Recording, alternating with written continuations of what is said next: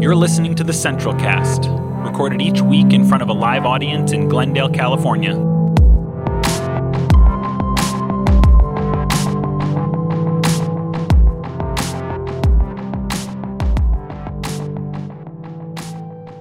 Well, guys, thanks so much for being here with us another Sunday in the middle of the COVID-19 pandemic. And as I always say, I get so much joy out of this time getting to be here together with all of you. It's exciting to see things start to change and see plans underway, new directions here in our country. And as I said last week, while for many of us in this church, this has been a very hopeful time, for many others in our country, it's a mournful time. And so I'm not sure if you got to see any of the inauguration on Wednesday. One of the things that I really loved and resonated with me throughout that was a constant theme of coming back together, of unity and reuniting. And so that is my hope moving forward. I know that we are a church that is pretty progressive in general, and that for many of us, we might find ourselves now in echo chambers that share just beliefs that are similar to ours. I'm really looking forward to what the next 4 years can look like for us moving forward in a healing process, and helping us as a country maybe not be so polarized and have some healing. At the same time, I know that doesn't erase anything that's happened, and it doesn't mean that we don't hold to the values of love and justice and hope and peacemaking that are so important to us. So wherever that is, wherever that leaves you in relationships with other people in your lives and families, I'm so glad that we get to be a place here where we can talk about those things, and where we can continue to wrestle with what it means for us to embody goodness and wholeness and truth and the light and love of Christ. So with that, I wanted to start us this morning with a very short call to worship. And we don't typically do a lot of call to worships here, but if you come from a more liturgical setting, it's a way of us joining together in unison to kind of call out this space that we're creating, which is especially important as we're meeting virtually, and none of us are together. Well, some of you might be with others in the same rooms, or in different rooms in your same houses on different screens. But I thought this was a nice way to kind of remember that the space that's sacred here is the space that we make because we all come together. So even when we're far apart, we're here in this sacred space, this service for Central Avenue Church. So I'm going to share my screen with you. This is a responsive call to worship. And it's very short today.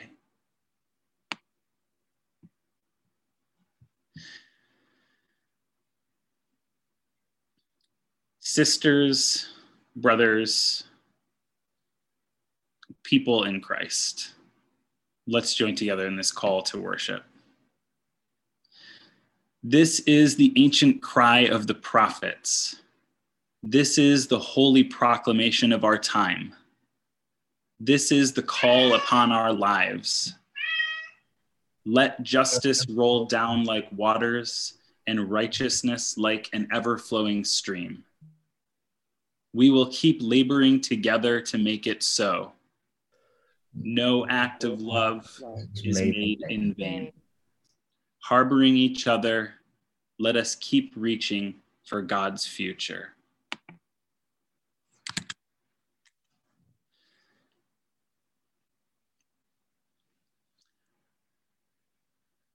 Spirit of compassion, when your kingdom feels impossibly far, you encourage us in hope that is neither naive or escapist. In grief and loss, you draw us toward each other, strengthening our relationships, deepening our connections, building our power as we grow closer. Keep us from rushing too quickly through what makes us human and helps us connect with the humanity of others. Amen. I wanted to share this morning a prayer that was part of the inauguration. This is actually the benediction that Reverend Sylvester Beeman, who is the pastor of Bethel AME Church, gave. And he is a longtime friend of Joe Biden, and he gave this prayer as the benediction for the inauguration service. And it was something that I think was really moving and powerful. I wanted to share it this morning. I also wanted to note that I have mixed feelings in general, as I know some of you may also, about the bringing together of church and state. And so I just wanted to acknowledge that and take from that what you will. We are not a Christian nation, and in my opinion, I don't think that we should be, but I do wish that we could embody more the values of love, hope, peace, compassion, and justice that we see in the person of Jesus.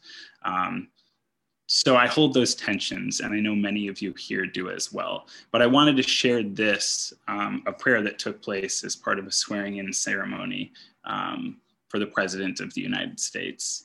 I think they're hopeful words for us moving forward. Well, let's make this our prayer. And as it applies in the beginning to the President and our Vice President, this also applies to each one of us. Let's pray. God, we gather under the beauty of your holiness and the holiness of your beauty. We seek your face, your smile, your warm embrace. We petition you once more in this celebration. We pray for divine favor upon our President Joe Biden and our First Lady, Dr. Jill Biden, and their family. We further ask that you would extend the same favor upon our Vice President, Kamala D. Harris, and our second gentleman, Doug Emhoff, and their family.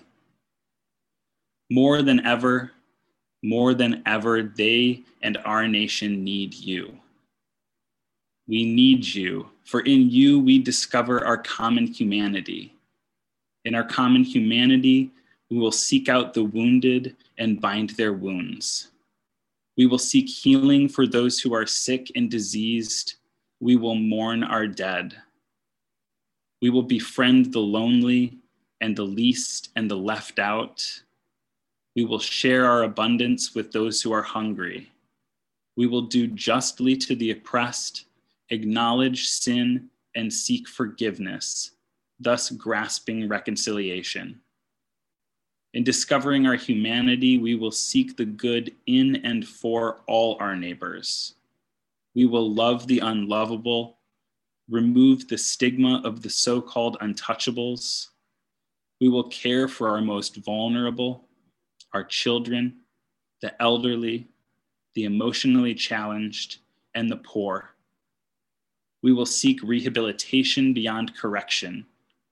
We will extend opportunity to those locked out of opportunity. We will make friends of our enemies.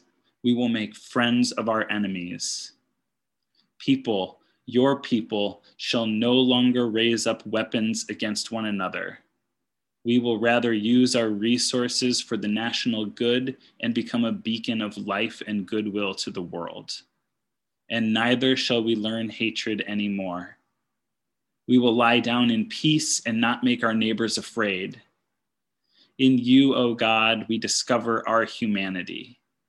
And in humanity, we discover our commonness beyond the differences of color, creed, origin, political party, ideology, geography, and personal preferences. We will become greatest stewards of your environment, preserving the land, reaping from it a sustainable harvest, and securing its wonder and miracle-giving power for generations to come. This is our benediction, that from these hallowed grounds, where slaves labor to build this shrine and citadel to liberty and democracy, let us acknowledge from the Indigenous Native Americans to those who recently received citizenship, from the African Americans to those whose foreparents came from Europe, in every corner of the globe, from the wealthy to those struggling to make it, from every human being, regardless of their choices, that this is our country. As such, teach us, O God. As such, teach us, O God, to live in it, to love in it, be healed in it, and reconciled to one another in it, lest we missed kingdom's goals.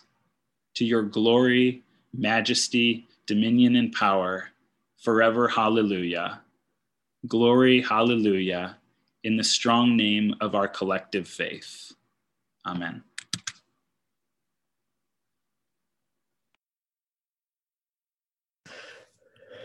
Thanks for that, Babo. Yeah, beautiful prayer. And I will just add for further viewing, if you haven't yet, be sure to watch Amanda Gorman's poem, The Hill We Climb. I think I ended up watching it about 10 times this week, but make sure here, I'll actually just drop a link in there so everyone has it. But it probably was my favorite part of the inauguration. As Bob said, it's an interesting line we walk with our faiths and with our involvement in a country, a nation, a group of people working towards a better life and working towards human rights and justice and peace, and how those things necessarily intersect. And so we must live out our faith in ways that do look political. And at the same time, we want to also be constantly evaluating our own actions and beliefs and thoughts, and making sure that they align as best they can with our calling to build the kingdom of God over and above any country, America included, however special some of us were raised to believe it is. So just a note, I know, celebrate the joy that it brings, and let's keep working. Let's keep figuring out how to make this place a better place for everyone to live. So that'll be my little pitch, but be sure to watch that poetry reading if you've not. She is amazing, and I hope to hear much more from her. I went, and if those of you who are interested, she has a book for pre-order, and I pre-ordered it.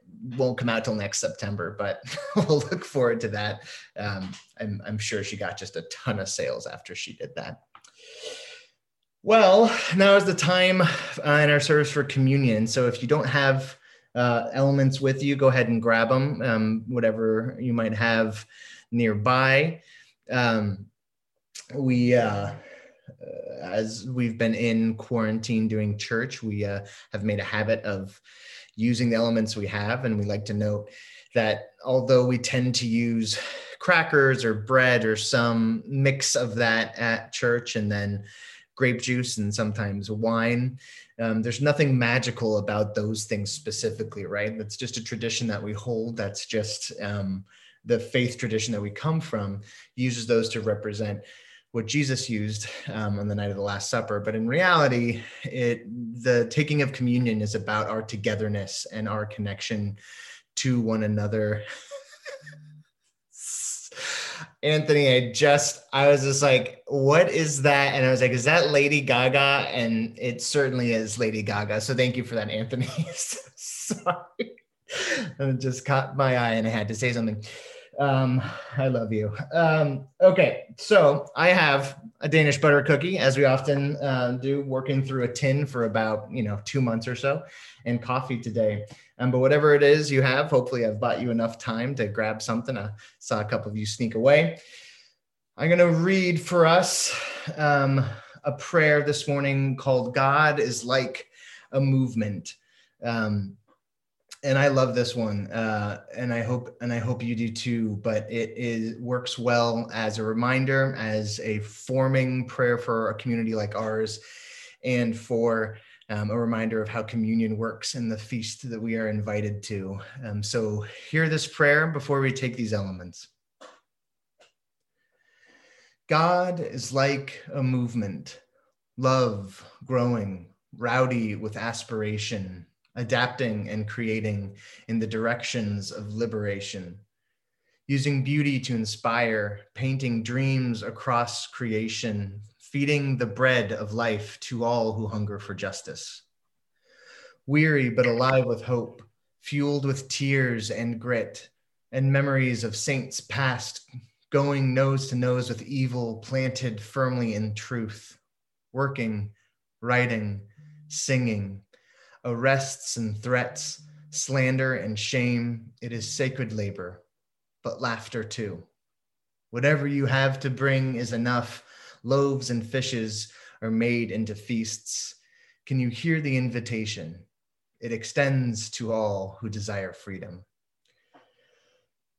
I would like to believe that each time we take communion, we can think of these words and this invitation extended to all who desire freedom, and remember that loaves and fishes are made into feasts, and what you have is enough. So with that in mind, I invite you each to take the elements, the bread and the wine, as it were, together as we remember this invitation.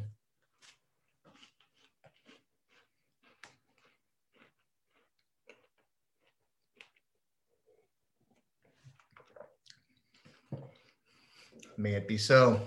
Amen. And yes, thank you for dropping those elements in the chat. My favorite part.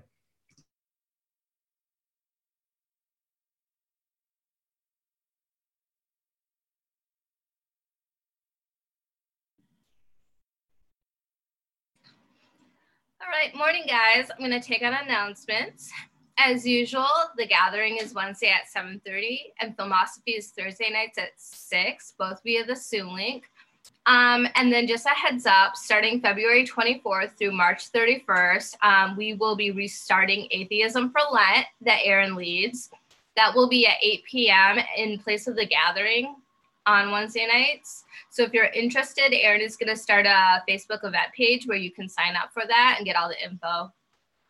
And then the next round of blood drives will be Thursday, April 8th and Thursday, May 20. And Bob, if I could ask you to drop that sign-in link, that would be super helpful. And then finally, just a reminder that if anyone has any needs right now, please reach out to any of us on leadership and we can do whatever we can to help out. All right, I'm going to pass it on to Aaron now. Thanks. Thanks, Angie. Yeah, can you believe that Ash Wednesday, Lent, the beginning of Lenten season, is actually February 17th in like, what is that, 3 weeks? It's amazing. Always comes up so fast.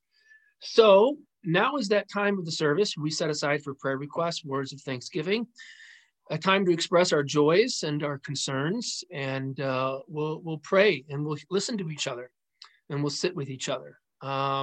Is there anybody this morning that has something they'd like to share?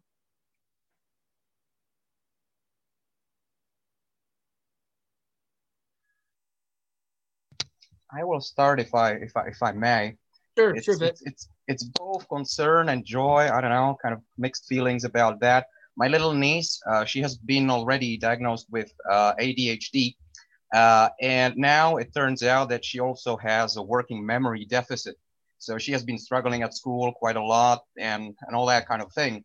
So I hope that her family, my sister, will be able to deal with that, find ways how she can flourish, how she can still be, what she is. I mean, she is a great athlete and all that. So I just hope that she's not going to get discouraged because of that, or that she's not going to struggle too much at school and all that. So if you could keep her in your prayers. Absolutely. Let's pray. Loving God, we share in Vit's concerns and hopes for his niece. We pray for her well-being holistically, her spirit, her mind. We pray that she might receive the support she needs as she's recently been diagnosed with ADHD and all the challenges that come with that. We ask that she might feel loved and supported and cared for, and just know a kind of rich life that Vit and his family just so want for her. In Jesus' name, amen. Thanks, Vit. Somebody else. And you can always put it in the chat window if you're more comfortable with putting it there. You don't have to unmute. I want to, before I forget, Abe, who most of you I think know who Abe is, a big part of our community. He actually had to fly back to Illinois this week. A terrible tragedy in his family. His niece drowned actually in Costa Rica. And Abe asked if I would bring this up and share this prayer request as his family is in deep grief over that. And let's pray for Abe and his family now. Loving God, we lift up Abe and his entire family as they're just grieving this unspeakable loss, this unspeakable tragedy. And we pray for their comfort. We pray that they might find solace in the arms of each other at this time.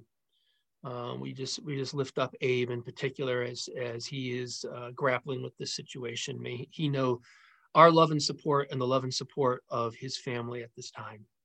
And we commit his niece into your hands. In Jesus' name, amen. Anybody else this morning? I have one. Sorry, I have one, but it's more like it is something I'm feeling, but I feel like maybe a lot of people are also feeling this. Just as we as we're like getting close to 10, 11 months of quarantine, like just feeling like anxiety about like all the things that we have put on hold, but also still need to do, and like how to approach that, and like that's that general feeling of like of anxiety and being overwhelmed. Like I think that maybe that might be a good prayer. Sure, absolutely. Yeah, I think we all have felt that over the last 11 months. If not, we're still feeling it, you know. Let's pray for that. Thank you, Desiree. We lift up all those in our lives and ourselves in particular as we are struggling through this pandemic together, but also in some ways isolated.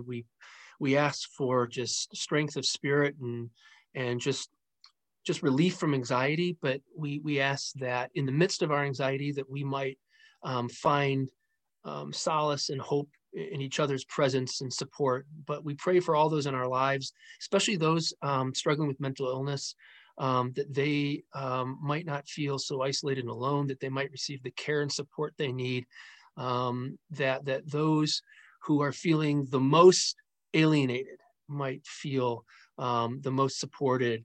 Give us wisdom, give us just clarity about who we can reach out to and support during these difficult times. Give us the heart and the mind of Christ for each other now and forevermore. Amen. Well, with that, I think I'm gonna hand it over to you, Max. I was going to say, I actually have a prayer request. Oh, please, yes. I know usually when I unmute at that point, it's to take over. Okay. I was just going to share it. I've prayed for a close friend of our family's back in Arizona, Levi, before. He was born with a very rare brain disorder. He and his sister are actually some of the only people in the country with the specific disorder. So his life has just been marred with complications and in and out of group homes. He's had really severe addiction disorders. Anyway, he overdosed on Wednesday and was declared legally brain dead. And it was at that point that the hospital called my mother because he had listed her as the DNR contact, which, as you can probably imagine, created chaos with his actual biological family. And so my mom has had to be working through that this week, trying to figure out what that even means, what her responsibility is in that. And then yesterday, after a couple of days of the doctors trying to get permission to disconnect life support, he actually woke up, and he is responsive and combative, and essentially his brain has severe swelling, and no one will give them like a specific prognosis, but in some ways they have, the doctors are guessing that it's possible that the uniqueness of his brain, because of his disorder, made whatever happened either less understandable to the medical staff, like seeing brain patterns, or maybe in some way has even benefited him. They don't know. They really don't know. They had declared him brain dead for 3 days, but he's awake now. So that's a lot, but that's my family's. That's remarkable. That's remarkable. Yeah. So obviously there's still a lot of pain and grief and recovery around that, because it happened within a group home, and it's very much connected to his ongoing addictions. So there's a lot of pain and sorrow and a long road of that that is always present. But obviously some grief mixed in an acute way, but then also hope and gratefulness that he's actually alive. So if you could just keep, his name's Levi, and his last name's Levine, and their family's struggling even more than my family. So if we could just pray for them. Absolutely. Let's pray. We lift up Levi right now and all that he's going through, and just his suffering. We pray for the relief of, and we ask that Max's mom and Levi's family, that all these people might just be given clarity and wisdom and know how best to proceed. But we ask that Levi might receive the care and the support that he needs most of all, that he might experience just some measure of healing and just renewal. And we just lift up all of them in Jesus' name. Amen. Thanks, Max. And then I guess I'll turn it over to you now. Thank you. And Herman, I see yours, a happy report, completely recovered from COVID, your friends. Thanks for sharing. That's always great news when we check in on these Sundays and we hear the pain and the grief and the sorrow, and we hold that. It is nice sometimes when there are positive updates to hear that. So thanks for sharing that with us, Herman. We rejoice with you. All right, I will be sharing a little song. It's interesting. I realized I had a whole list of songs at most times that I'm working on and trying to figure out which to play at church and stuff, and which ones like I need to learn, which ones take a while. And it just, once we moved to the quarantine, it was like, oh yeah, then I had a whole list of songs that I was wanting to bring to the church because of how well they fit our community, that have just been put by the wayside for a while. So this is one of those. It intersects a lot with themes that we talk about an awful lot, and we talked about last week, and I think a little bit we'll be talking about this week too. But it's one by Gungor, surprise, surprise, but it's called Let Bad Religion Die. So I will share that with you now.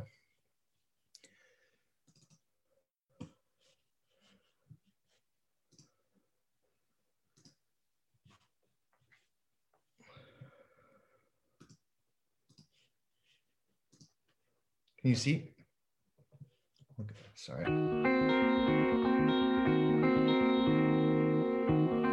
With the bomb strapped to his chest,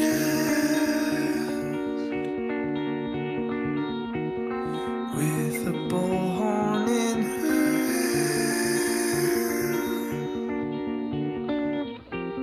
hand, they both bow their heads and pray to do God's will, fulfill the faith, and walk into the crowd. If all the outsiders are wrong, if your questions don't belong,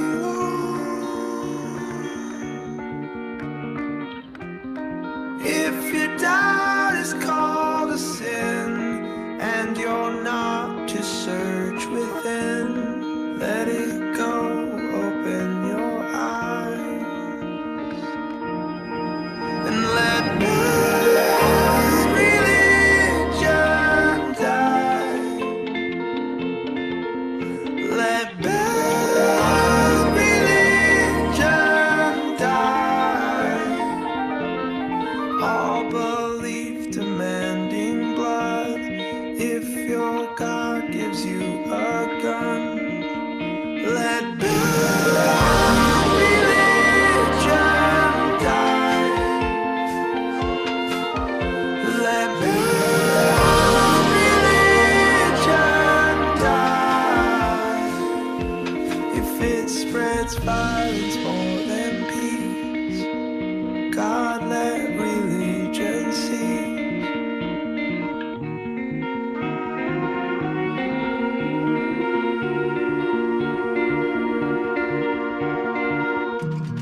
A million lives for Jesus Christ. They spread the word with genocide.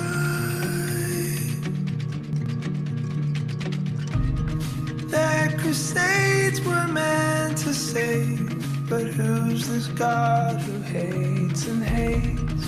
What's this love that draws the lines? Let bad religion die. Let bad religion die. Their authority is a lie. You are free and you'll be fine. Let bad religion die. Let bad religion die. If it spreads violence more than peace, God, let religion cease.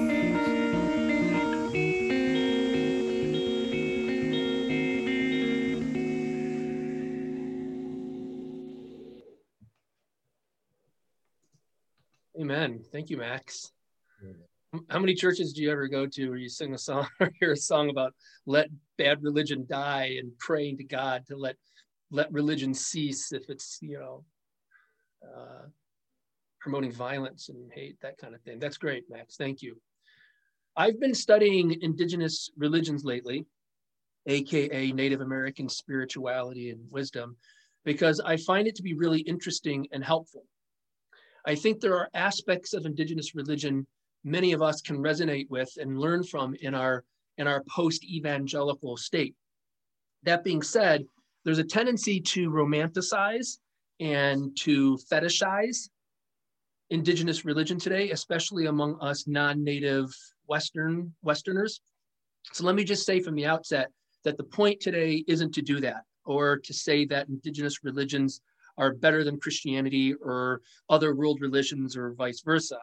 I also think we need to begin from a place of humility and acknowledge that we can't actually fully understand indigenous religions as non-native people. I'm reminded of a story Tink Tinker tells. Tink Tinker is a well-known professor of Native American religious studies. And thanks to Vit, by the way, for sending this video to me. Tink Tinker is also a member of the Osage Nation. He says that many times students will tell him, oh, my worldview is just like yours, meaning they've left behind a traditional evangelical worldview and adopted a more New Age one, or perhaps a more mystical form of Christianity. Tink responds and says, no, it's actually impossible for you to have my worldview, because a worldview is something you're born into. It's something you acquire over many years of being immersed and raised within a particular culture, time and place and language. You don't actually get to choose your worldview any more than you get to choose how tall you are. Now, Tink would acknowledge that we can obviously change our beliefs and our views, and that means that to some degree, we can perhaps alter our worldview, but we cannot change the core fundamentals of it. There are aspects of our worldview that are inherited through the language and culture we're raised in that, in a sense, programmed our brains to perceive the world in specific ways. And this programming is not something you can just undo.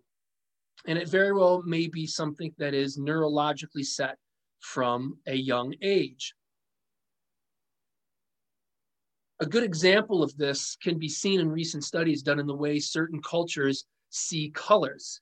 A study was done with the Himba tribe in Namibia, who do not have a word for blue, which means they don't see blue. Blue for them is just another shade of green. So the sky is green to them. Likewise, there's good evidence that most people in the ancient world didn't see blue either.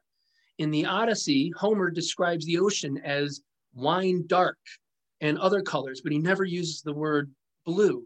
He describes the sky as bronze. Likewise, in ancient Icelandic, Hindu, Chinese, Arabic, and even in original Hebrew texts, you will not find the word blue. Isn't that interesting?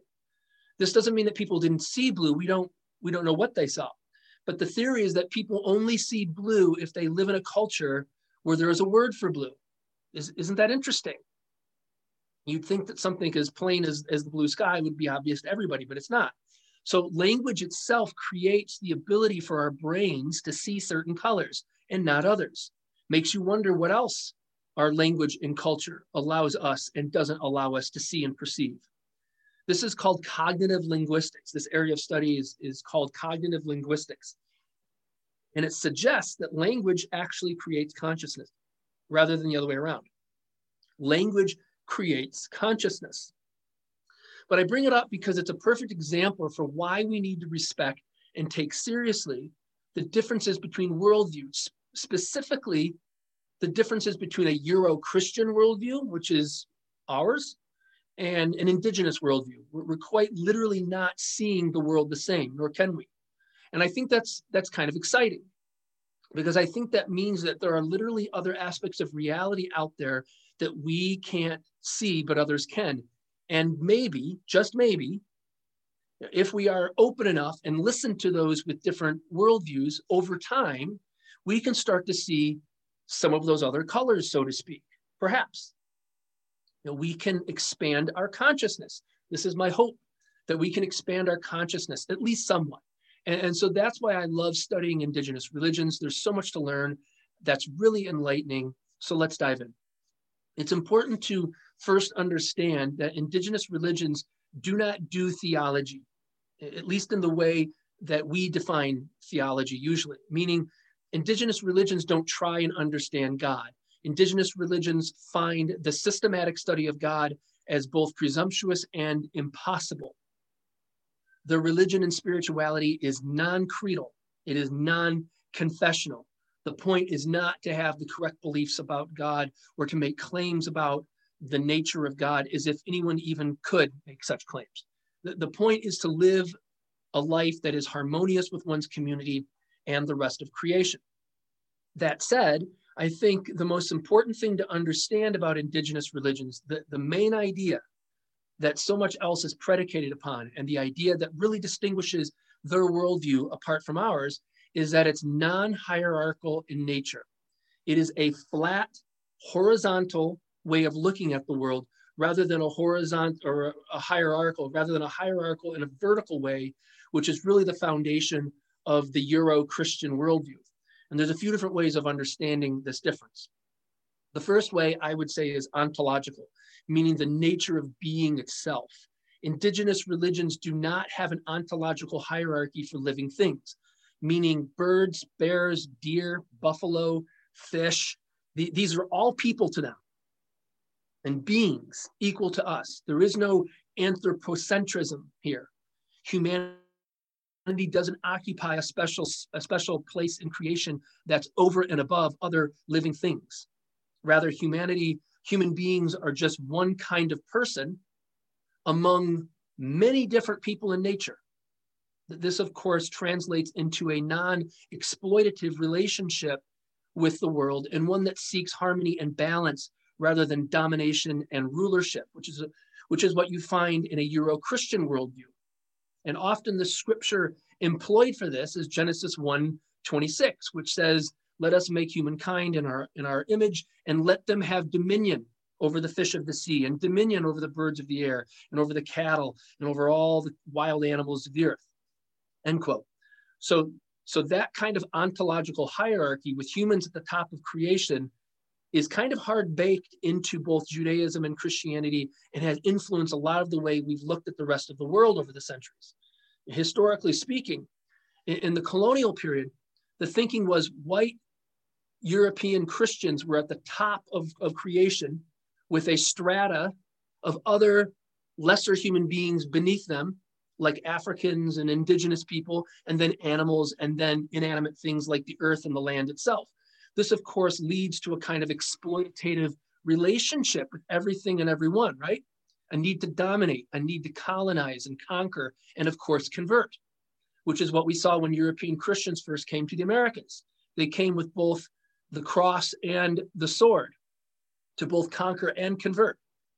And that colonial and hierarchical worldview is still very much part of the American religious and political worldview, right? We can talk more about that a little bit later. Another example of how indigenous religions are non-hierarchical in nature can be seen in how they don't think in terms of good and evil. In fact, they don't even have a word for evil.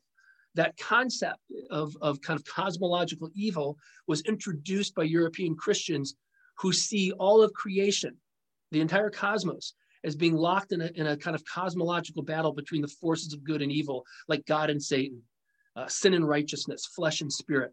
Indigenous people just don't see the world that way. The world for them is not a fallen place in need of redemption or in need of a savior. It is what it is. The world is the way it was meant to be. Indigenous people would see things that we would call evil, like death, as just part of the cosmic balance of things. Again, it's a flat, non-hierarchical way of thinking that doesn't assign moral categories to things like suffering and death. Suffering and death is not part of some kind of great evil that God must defeat and do away with one day. It's just part of the cosmic balance of things like day and night, winter and spring. The Euro-Christian worldview, on the other hand, sees the entire cosmos as being locked in a battle between these opposing forces of good and evil, with good needing to always come out on top, right? In fact, this way of thinking was the impetus for much of the European colonizing of the New World. It was believed that the indigenous people of the Americas were enslaved to darkness, right? We were taught that they were enslaved to darkness and sin and evil, right? They practiced witchcraft and these pagan religions that we needed to set them free from with both the light of God and the light of Western civilization. We needed to both save their souls and civilize them, we believed, meaning our ancestors, and perhaps even many contemporary evangelicals, right? The final example I want us to look at today for how an indigenous worldview differs from our own has to do with this two-world split between the secular and the sacred, right? That two-world split between the secular and the sacred is so endemic to this Euro-Christian worldview. However, the indigenous worldview holds that there is no hierarchy between secular and sacred. Everything is sacred. In this way, indigenous religions are not really religious in the way that we usually think of religion. Indigenous religions are fully integrated into daily activities. Everything is seen as a kind of spiritual practice. Hunting, fishing, the cultivation of crops, building shelters. You know, again, it's a flat, non-hierarchical way of looking at life that doesn't separate life into stratifications of secular and sacred, the religious and the non-religious. Now, ironically, secularism is actually a very Christian idea. This idea that there is a secular world and a sacred world, a religious part of life and a non-religious part of life, this is actually a Christian invention, you could say. This is a very Christian idea, ironically, that rose to prominence during the Enlightenment as a reaction to a world that was becoming increasingly scientific and liberal and therefore, outside the control of the church. And so the church withdrew from culture to a great degree and declared all this other stuff secular and non-spiritual and lesser than. We're all familiar with this thinking, I bet. Many of us were raised being told, you can't listen to secular music or watch secular TV. I know I was told that. You can only consume Christian entertainment and Christian media. You can't go to a secular university. You have to go to a Christian university. You can't, beware of your secular friends. They'll lead you astray. We've all heard this stuff before. This hierarchical bifurcated world of the secular and the sacred is ironically a very Christian idea. The church created secularism when it could have declared all of life sacred and holy, but it didn't. Imagine how much different Western culture would be, how much different America would be if the church had embraced science from the get-go, or embraced other religions, embraced other cultures, embraced the arts, and embraced all of life as sacred and holy. Imagine how different our world would be. So those are the different ways I think it's best for us to understand the differences between an indigenous worldview and a Euro-Christian one. And again, I think it comes down to a difference in seeing the world in a hierarchical way and a non-hierarchical way. That's kind of the key paradigm. And how we think in those terms really influences a broad array of other topics, from the cosmological and the metaphysical to the social and the political.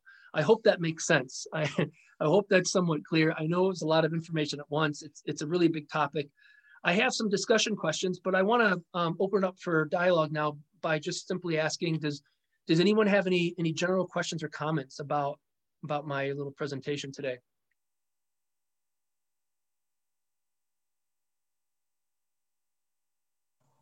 Aaron, hi, Hey, it's Isabel. I have a quick question. Yeah.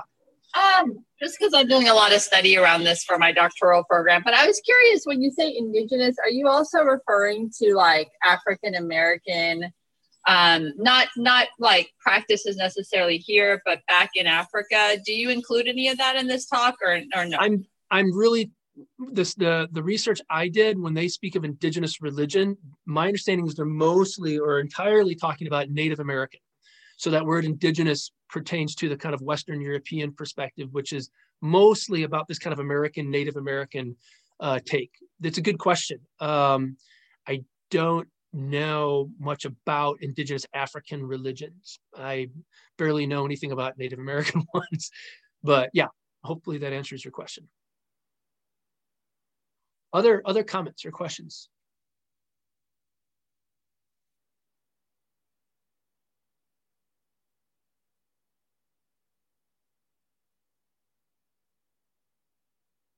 So one of my discussion questions is, what aspects of indigenous religion do you resonate with? What speaks to you about some of this and where you're at on your journey? Does anybody want to share what resonates with them from this?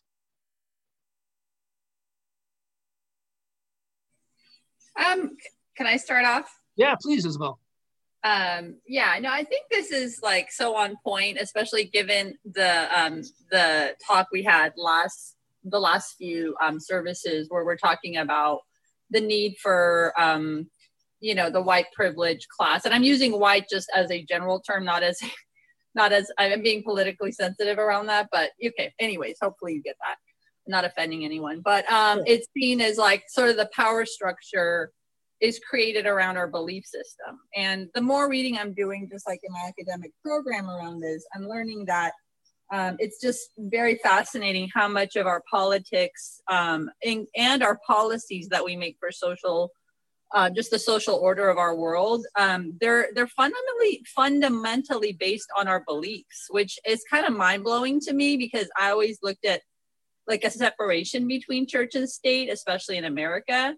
But the more I'm learning about this, the more I see that there is a clear correlation. And then now that you're sharing this talk today, it's so eye-opening that we as colonizers would come here and just kind of say, hey, move over. Whatever you've been doing is like bad, and we're going to like show you the right way. And it seems like we've continued that for now centuries. Absolutely. No, I really appreciate you picking up on that insight. I think you're absolutely, I think the key difference between these worldviews is really about power dynamics, and you're picking up on that. In other words, the hierarchical nature of the Euro-Christian worldview and the various ways it manifests itself is really about power and identifying those, who have it and those who don't, identifying those who get to wield it and those who are subjects of power. When you think about the historical ways the Euro-Christian worldview has aided and abetted colonization, imperialism, and capitalism, it's hard not to see European Christianity entirely in that light, and as a religion that has functioned in large part as the ideological foundation for Western imperialism and an expression of Western imperialism rather than an authentic expression of the crucified Christ, right? A God who suffered and died under imperial power. I think the Christianity we inherited from Europe, Isabel, bears little resemblance to the Christianity of Jesus of Nazareth, if I may be so bold. But you're right, it's really about power dynamics. Really good point. Hey, Aaron. Hey. Yeah, it reminds me of what you just said about the power dynamics of this trip I went to, a mission trip in Chennai, India, and we visited one of the first churches there. And I noticed that while I was there, like every sort of plaque or something honoring the people before that started it, they were all part of the military. They were all like generals, lieutenants, and it just made me think about like how sort of that power and using religion as a sort of, I don't know, not a vessel or channel. I'm trying to think of the word. Maybe like just a way of invoking power over a certain, or colonizing basically, and restructuring the place of that. I forget who colonized India. The British. But what's that? The British. The British, right. And so it just seeing that and seeing like these people that weren't from India that sort of built this church and they're part of the military and all this other stuff. It made me, it just didn't feel right in a way, I guess. That's basically what how it came down to. I was just like, something about this just feels wrong. I don't know. And that's what it reminded me of, just your talk. So yeah, that's it. Well, thank you. Cool. Thank you for sharing that perspective. Yeah, I think kind of what we're really talking about today is decolonizing Christianity. That's actually a term that people use. What does it mean to decolonize our Christianity? I think it comes down to understanding that the Christianity we inherited from medieval Europe is actually really different than I think the Christianity we find, Jesus talking about, so to speak, and this gospel about a God who gave up power and became the servant of all and was ultimately persecuted and brutalized and killed under imperial power, right? The idea that story and that God could be weaponized into something that helped European Christians dominate, colonize, and brutalize so much of the world, I think should shock all of it. I mean, it should really shock everybody. I remember that quote from Rainn Wilson escapes me now, but I think ultimately deconstruction, I think, is a process of decolonizing our Christianity and realizing how much of the Christianity we inherited is really about power dynamics from a kind of Eurocentric worldview. But yeah, thank you, David. I had something that kind of reminded me when you were talking about like the vertical hierarchy that is established. I took the sociology class. I can't remember what the focus of the class was, but one of the things I remember that really stuck with me was why a lot of people in our Western culture associate things with being higher up as better or stronger or more powerful, when really there's no reason that something up in one direction would be greater than something lower. That's kind of like an artificial thing. And part of the reason for that, apparently, I don't remember where this came from, but since we're terrestrial beings and we don't have wings, we can't fly, we can't go high up in the air. So we associate things that are high up. So if you're a rich, powerful executive, you want to have like the penthouse that's like up on the top floor so you can like look down on everyone, metaphorically. but and literally, but it's interesting. Maybe some of these indigenous cultures could see that that's so arbitrary, and it's not. If you think that you are on par, and you and the bird that's flying up in the air kind of on this are the same, then you kind of dismantle. There's no vertical categorizing. That's interesting. Yeah, I don't know. I thought that was interesting to think like, there's no reason something up higher in the air is mightier than something like low, like in the ground even. It's like totally and I don't know much. I don't know much about indigenous religion cosmology really, as far as like whether or not, because I know from the ancient Near Eastern cosmology, they believe that they're above the heavens was not just in Judaism and Christianity, but in other ancient Near Eastern religions. The thinking was that, the heavens were the abodes of the gods, right? That there's a dome above us, right? The earth is flat, there's a dome, and above the dome, right, is the realm of the divine beings, right? And so, even in Christianity, we're told that Jesus ascended back to heaven, right? Because of course, that's where God is. He's up there. But now we know there's nothing up there but empty space, right? But I mean, back then it was the ancient cosmology was up there is heaven, right? Now we know up there is, well, down there is up there too, because there's space straight down, So that ancient cosmology that up there is where, God and the spirits live, that's shared by a lot of cultures, that's not just a Christian or a Jewish idea. And I think my understanding, even Native Americans, traditionally believe that there's, spirits in the sky, right? And that I don't quite understand, those religions at all to a great degree. So anybody want to speak to that? Nathan, you're studying mythology. Does all this jive? Mm-hmm. Yeah. In fact, next weekend I start my Indigenous peoples mythology class on Native American and Indigenous. So I'm like, I can't wait to like roll that into what I'm about to be going through.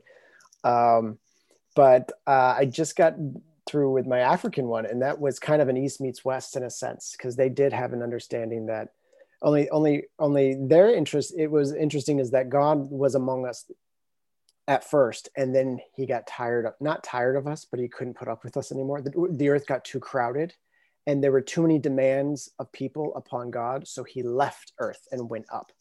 Interesting. And then there would be like a rope that he could go back and forth, and then the Eurisha, the spirits would come and help out and administer, but God left. The Christian version is mankind was banished from God's presence. Interesting also is that, when you were talking, Aaron, about the harmony or the way of like the level playing field, that kind of reminded me of our creation story in the garden, where it was a level playing field, man, woman, God, everybody was equal. We walked among each other. There was no, but then after the fall of man, interestingly, that's where we get patriarchy, because people think the Bible instituted patriarchy because the Bible says man shall be over woman, but if you look at the story, that's the punishment. That was never the way it was supposed to be. That's God punishing people, saying woman will suffer in childbirth, and and man will till the grounds and it will hurt, and there would be this idea of hierarchy, and then God would be above. But that was never, you could interpret it that was not the way our own creation story went. But it was the system we have now is the broken system, not the God system from the beginning. That's good. Thank you. No, thank you for those thoughts. That's good. Thank you. Yeah. I want to hear more about your indigenous religion study in general. I want to hear more about what we'll get together. Let's get together and we'll chat about it.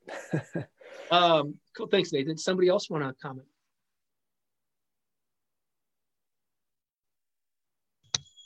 Maybe just a little bit here, kind of from my experience here in Central America.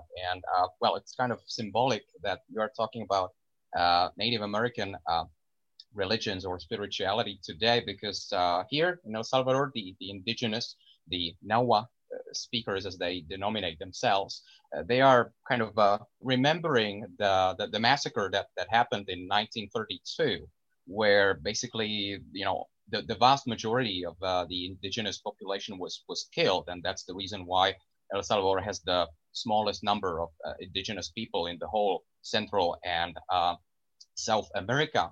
And since even though there are differences in their thinking, because the Mayan and Aztec religions are definitely different and hierarchical in that sense, right? I think that the encounters that they've had with Christianity, there are some stories from these areas where the first missionaries, colonizers like came, they gave some images of either Christ or the Virgin Mary, and they went obviously, and they put them into their cornfields, believing that by doing that they are going to have a better harvest, this year.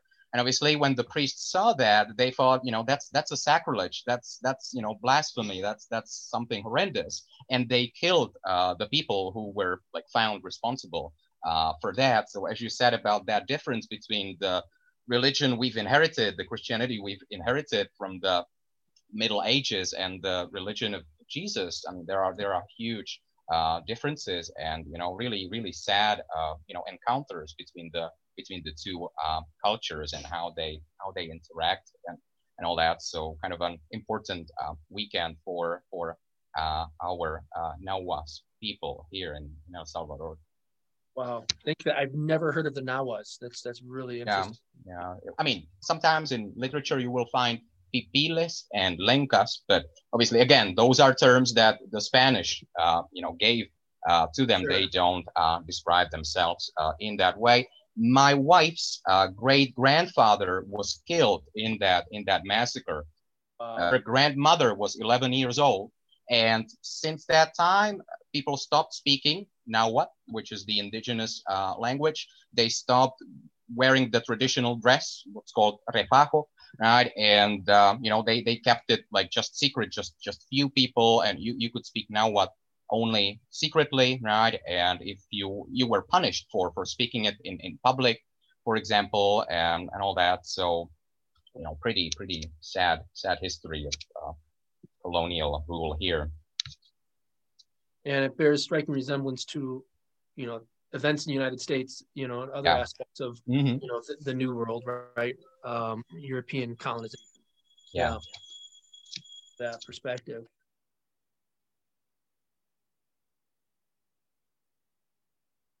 And I'm seeing a really good comment by Stephen in the chat here.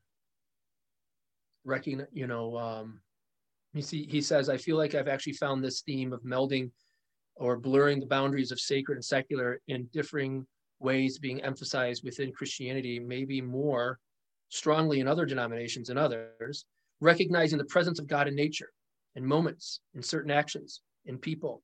In fact, Jesus even speaks to this in the Gospels. So in some way, I feel like this should be a core part of Christianity that makes it not all that different from the indigenous worldview. Yeah, no, I resonate with that too. I think the entire idea of the incarnation, of God becoming human, heaven, merging with earth, so to speak, there, the divine and the human becoming united in the flesh. I think that idea is deeply horizontal. This idea of Emmanuel, God with us, and the so-called secular and the sacred becoming merged. I think that is endemic to original Christianity that we need to reclaim. And the only way to do that is to kind of decolonize Christianity, right? From these Euro-Christian ideas that are about colonization and domination and things like that. But yeah, thank you, Stephen. Other thoughts today? I think that's a really good point. And I think it makes it important to note, just like as you were saying, Christianity started as an ancient tribal religion, right? Like it obviously became so much more, and it was wedded to imperialism and militarism and power. So it is like, there are still elements that weave back to, like, that's not that unfamiliar. I think the problem though is, Stephen, I won't speak on your behalf, but when I totally resonated with that. And when I think of those kinds of examples, it's all about power, right? And like just even the little microaggressions and the little ways in which those little phrases of like the breaking of the secular sacred wall, but it's almost always in a case that brings power to the invoker, right? Like the blessings and I'll say a little prayer for you, and oh, isn't God so glorious? And, you know, in response to trauma or in response to sorrow, it's like, oh, but our God is so good and powerful, and, you know, God's gonna just bless you and God's gonna heal you. It's all about maintaining these structures of power and comfort, at least all the ones I'm thinking of. I'm sure there's probably some examples that poke holes in this, but I think that's exactly right? So it's like over 2,000 years, we've gotten really good at taking those pieces, and we've been given and we've inherited structures that know how to pull on the strings of power, right? So it's like, we will maintain this power that comes along with being able to wield the pass through between sacred and secular. We can decide when that happens, and we can use it to our advantage. And I think that's part of the disconnect, right? In that so many other traditions have done a way better job at maintaining the humility that goes along with sacred and secular being flat. Whereas we've been like, oh, cool, sacred and secular flat, that means, right? Yeah. I can develop a whole religion around this. And we have. Anyway, Yeah. that's a really good comment. Yeah. Good stuff, Max. And I think for a lot of us, deconstruction away from evangelicalism has meant deconstructing those hierarchical power structures that we inherited from evangelicalism.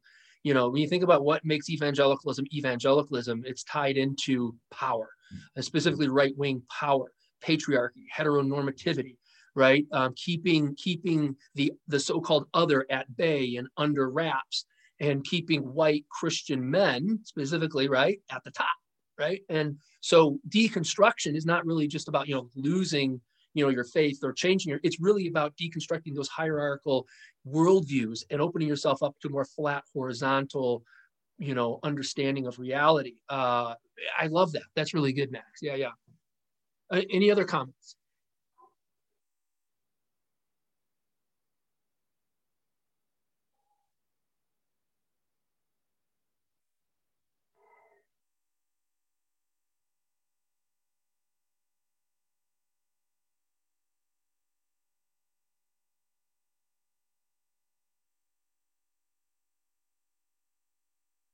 Well, thanks for being here, and thanks for a great conversation, everybody. We are officially done, so I'm dismissing you. As always, you can hang out and chat if you'd like to, but hope you have a great week, and we'll see you again next time, hopefully. Bye, everybody. Bye. Bye. Bye.